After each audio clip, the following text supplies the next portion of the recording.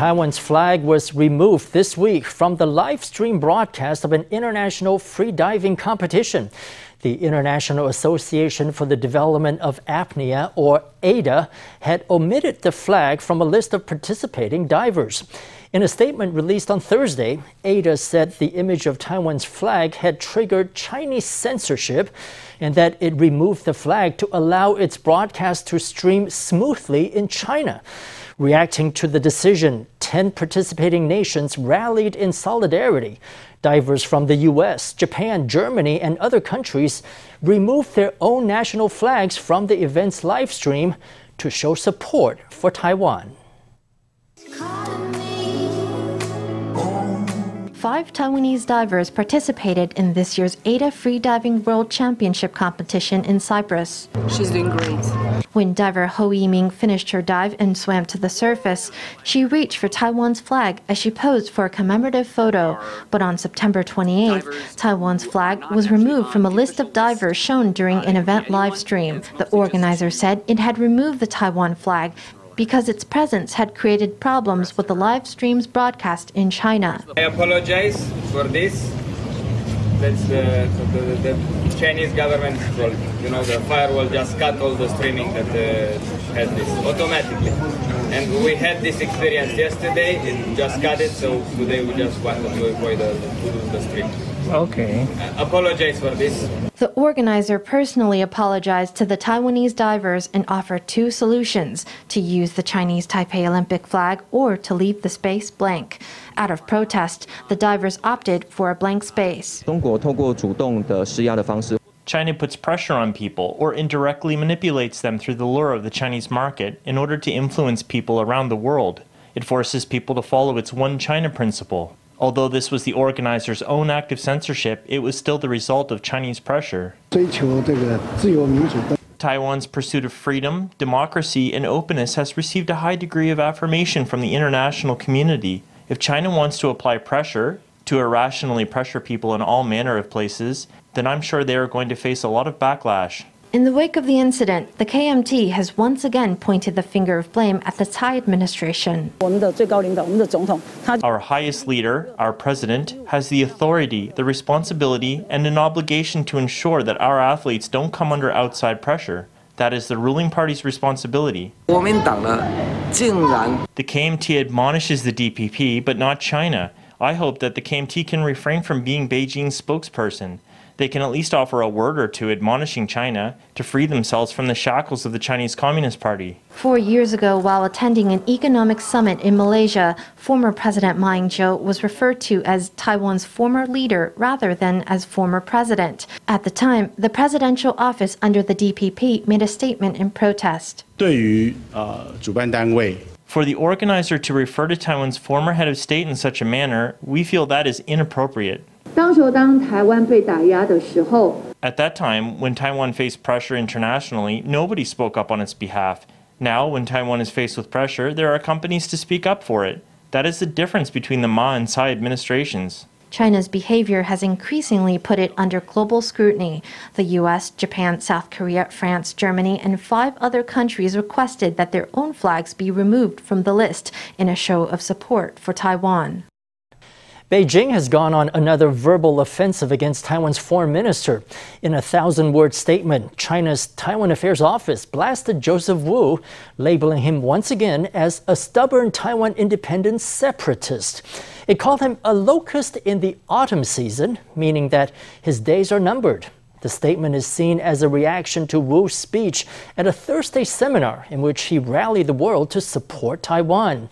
Defending his foreign minister, Premier Su Zhen-chang said China was acting out in an unbecoming manner. In a 1,000-word missive, China's Taiwan Affairs Office railed against Taiwan's foreign minister, Joseph Wu. It called him a stubborn Taiwan independent separatist who uses various occasions and methods to spread false notions. It said that proponents of Taiwan independence were, quote, like locusts after autumn, whose speech was nothing more than the buzzing of flies, end quote. This is China acting out, making statements that are unbecoming. Such a statement is very, very inappropriate, I'm afraid. One might even say unbecoming. China's statement is seen as a response to the foreign minister's speech at a Stanford University online seminar on Thursday. The silent diplomatic war has been going on for many years. The Chinese Foreign Ministry has mission to take out our diplomatic allies, also block us out of major international organizations. Wu appealed to the international community to take notice of Taiwan's situation. In Australia, there's a petition underway asking the House of Representatives to formally recognize the ROC Taiwan as a sovereign state. The petition said that due to Chinese bullying, Taiwan is blocked from global institutions and multilateral trade pacts. The petition called on Australia to, quote, lead the world to do what is right, end quote. Over in Lithuania, the National Assembly passed an amendment that lets the government set up trade offices in countries with which it does not have diplomatic ties. The amendment paves the way for Lithuania's new office in Taiwan. These days, it's reasonable to support Taiwan. This is a free and democratic state. Having such a bad neighbor heightens the urgency of our pursuit of sovereignty and independence. The lawmaker said that with an aggressive China at the door, Taiwan is showing the world that the greater the pressure, the stronger it will become. Taiwan is filing a complaint against China at the World Trade Organization over a trade ban imposed last month on Taiwanese fruit. Beijing had abruptly terminated the import of the island's wax apples and sugar apples, citing an issue with pests. Taiwan's Council of Agriculture says China provided no evidence of the issue and has rebuffed all of its attempts at communication. On Friday, the COA said it has submitted the paperwork needed to lodge a complaint at the WTO. China announced a ban on Taiwanese wax apples and sugar apples on September 20th. Taiwan threatened to sue Beijing at the World Trade Organization, but said it preferred to handle the issue through cross-strait dialogue. For the 9th time, it sent Beijing a request for information, asking for a reply by September 30th. They did not give us a formal response, so today we provided all our paperwork to our representative office in the WTO. In November, at the regular meeting of the WTO's SPS committee, we will lodge our appeal. China notified us of the ban with an A4 sheet of paper, which said nothing about how many lots of what product had failed inspection on which dates. There was nothing in the way of photographs or scientific evidence. The WTO's Committee on Sanitary and Phytosanitary Measures convenes for a regular meeting in early November. In mid-October, Taiwan will file a proposal that will be processed by the committee in early November. However, one pundit says that what China did was take back concessions it granted under the Economic Cooperation Framework Agreement. Because of this, he said, it's unlikely the WTO will be able to penalize Beijing. President Tsai says that ECFA will make Taiwan dependent on China, will make it impossible for Taiwan to extricate itself from the Chinese market. First comes economic integration, then political integration, and then unification. If that's how you feel, then, President Tsai, why don't you terminate ECFA? I think that with regard to trade under ECFA, China is no longer responding to communication from Taiwan. Given that, of course, we need to move up a level. We can't just sit here waiting for a response. The scholar says that due to the breakdown of cross-strait communication, Taiwan has no choice but to turn to the WTO for redress. She said that as a member of the WTO, Taiwan has the right to issue an ultimatum to Beijing in response to the infringement of global trade rules. During the committee meeting in November, our appeal can highlight Chinese hegemony on this issue. A great many countries, including Taiwan and Australia, are being hit with trade sanctions that violate trade regulations. The COA has designed farmers' insurance policies and support measures for produce processing. It will implement the programs ahead of harvest season to ease the pressure on Taiwan's farmers. Another shipment of Pfizer vaccines arrived in Taiwan Friday morning. This delivery was of 670,000 doses. So far, Taiwan has received 3.05 million doses of the Pfizer vaccine. The CECC says the newly arrived doses will be used in the 10th round of vaccination, which will start on October 7th. 配合这一次的疫苗的到货所以我们在第10期本来是供第2剂的 AZ 及高端的疫苗。 We are making adjustments because of this new shipment. Originally, we only planned to give out second doses of AstraZeneca and Medigen in the 10th round, but now we can also give out first doses of Pfizer. This round is for people who registered for Pfizer before September 29. They must be 64 or older, or are aged 18 to 63 and have prior health conditions, or are aged 18 to 22. People who fulfill this criteria can book their shots anytime between 10 in the morning on Monday and 4 in the afternoon on Tuesday. Vaccination will take place between October 7 and 14. On Thursday, Taiwan administered 393,000 COVID vaccine shots. That's the most in a single day since the start of the vaccination campaign. About half of the shots were second doses of Medigen. The rest were first shots of Pfizer, second shots of Moderna, and second shots of AstraZeneca. With the flu season upon us, flu vaccination got underway on Friday nationwide. In this first stage of the rollout, free vaccines will be offered to 11 vulnerable groups. They include medical professionals, people aged 65 and older, people with chronic diseases, preschool teachers, and pregnant women.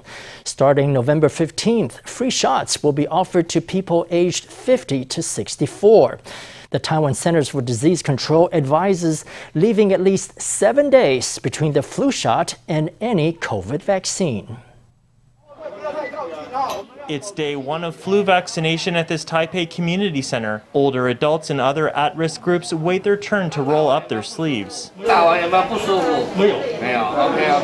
Each arrived with a health insurance card in hand. They also had to bring their COVID vaccination record so that nurses could approve them for a flu shot. The main reason for that is we were worried that these older folks would forget when they had their COVID shot. Perhaps they have just gotten their COVID shot. The guidelines say to leave an interval of at least 7 days between vaccines, so we specifically asked them to bring their yellow vaccination card. Starting October, Taiwan will administer the flu vaccine. Also being administered are the pneumococcal vaccine and shots for COVID-19. A 7-day interval is advised between each vaccine to prevent diagnostic confusion between their adverse effects.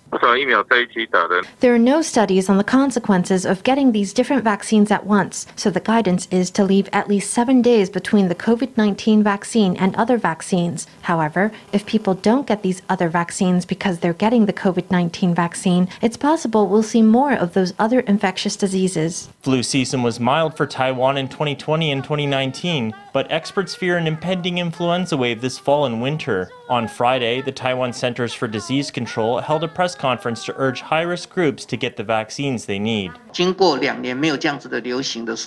We haven't had a flu or pneumonia epidemic for 2 years. Heaven forbid we get one this year. Some people experience a faster decline in antibody levels. They are more vulnerable if they come into contact with viruses. So we do still urge vaccination. This year, the government purchased 6.32 million quadrivalent influenza vaccines, which fight H1N1, H3N2, the influenza B Yamagata strain, and the influenza B Victoria strain. The vaccines were manufactured by companies including Sanofi, Adimune, and TTY Biopharm. A migrant workers' union held a vigil on Friday to remember the victims of the Nanfang Ao Bridge collapse. 6 migrant workers were killed and 13 people injured 2 years ago on October 1st. Speaking at the vigil, the Yilan Migrant Fishermen Union called on the government to respect the rights of migrant workers. It also asked for a memorial plaque to be placed next to the new Nanfang Ao Bridge, which is due to open a year from now. 这是很多大家的努力，希望能够来纪念这6位。 I believe this is something everyone is fighting for. I hope to see a memorial plaque dedicated to the 6 migrant workers. Because of this incident, I have seen people pay more mind to migrant workers and their rights.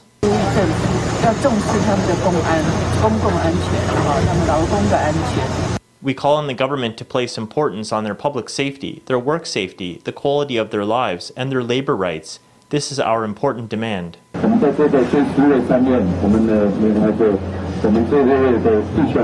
At this vigil, we commemorate our fallen brothers. Our fisheries could not be without them. They are the force that drives the whole industry.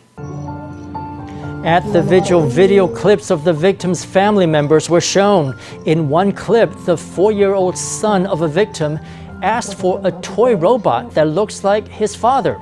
His mother tells him to give the robot to his dad, who has to live alone in heaven. In another clip, a victim's mother cries as she thinks about her lost son. At the end of the vigil, flowers were laid in front of the victims' photos as a tribute. A slimy substance found on brown algae may be able to boost the effectiveness of chemotherapy. That's according to a new animal study at the National Health Research Institute. Researchers found that a slimy substance called fucoidan could improve chemotherapy outcomes for mice with colorectal cancer. Fucoidan also helped reduce the side effects that come with chemotherapy. The substance is still in the animal testing stage, but researchers hope to eventually launch human trials. For more than a decade, rich diets and physical inactivity have made colorectal cancer Taiwan's top malignancy. In 2020, cancer was responsible for nearly 30% of all deaths in the country, making it the #1 killer. These are grim figures, but in a study on mice with colorectal cancer, researchers found a new way to improve treatment outcomes. They found that fucoidan, a substance extracted from brown algae, can strengthen the effect of chemotherapy on mice. 鹅藻糖胶，它是一个棕色海藻中所萃取出来的一个。 Fucoidan is a sulfated polysaccharide that can be extracted from brown algae. By itself, it does not kill cancer cells, but when combined with chemotherapy, it can boost the rate of cancer cell death from 20% to 34.3%. Researchers found that fucoidan can make chemotherapy more effective at killing cancer cells. It can also help with the side effects of chemotherapy. Scientists say the extract has potential as a complementary therapy for cancer patients. 鹅藻糖胶还有结合化疗呢，它可以很显著的抑制肿瘤的生长。 Introducing fucoidan to chemotherapy can significantly inhibit tumor growth. It has the same effect on cancer cells, regardless of whether tumor protein P53 is present. We found that fucoidan itself has cancer-suppressing properties. Researchers found that fucoidan can make chemotherapy more effective at killing cancer cells. It can also help with the side effects of chemotherapy. Scientists say the extract has potential as a complementary therapy for cancer patients. A new medicine has brought a ray of hope for treatment of kidney disease. When the disease is detected early, it may be possible to delay the worsening of the condition for many years. Dialysis is a taxing therapy for kidney disease. Long-term patients have to make regular trips to the hospital, affecting their life immensely. During a hospital checkup, a Taichung woman aged just 24 recently discovered she had polycystic kidney disease, the same as a late father. 随着年纪的增加 As her age increased, the cysts in her kidneys were getting bigger and bigger, worsening the function of her kidneys. At the start of her life, the patient faced the possibility of decades of dialysis. Polycystic kidney disease is an inherited condition. The children of a patient have a 50% chance of inheriting the disease, which is hard to detect. If kidney function deteriorates over the age of 30, it's too late to treat for many patients. 最新的武器有一种药物 Our latest weapon is a medicine that can slow down the progression of chronic polycystic kidney disease by about 30%. It's a ray of hope for the treatment of this kind of disease. The new drug, taken orally, was available on a special NHI license. It can inhibit kidney cysts from growing, bringing new horizons to the treatment of kidney disease. Doctors hope that alongside genetic testing, it will improve early detection and treatment for this debilitating condition. A new exhibition at the Taipei Fine Arts Museum invites visitors to practice the art of self-healing. 8 digital works and immersive installations guide viewers as they train themselves in releasing tensions from the post-capitalist era. Stephanie Yang has the highlights.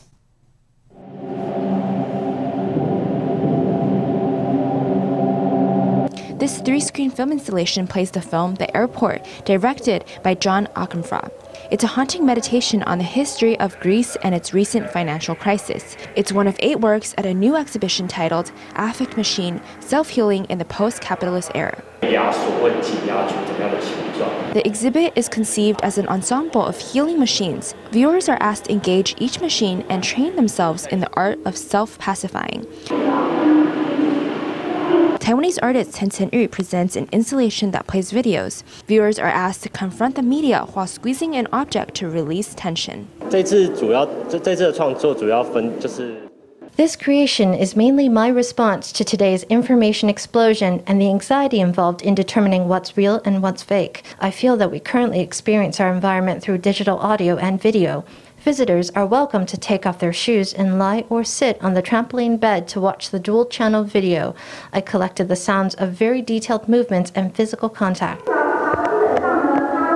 Taiwanese artist Chen Huichao is at the exhibition with a room with a view. It's an immersive installation featuring 16 beds. The space encourages viewers to meditate on both death and healing.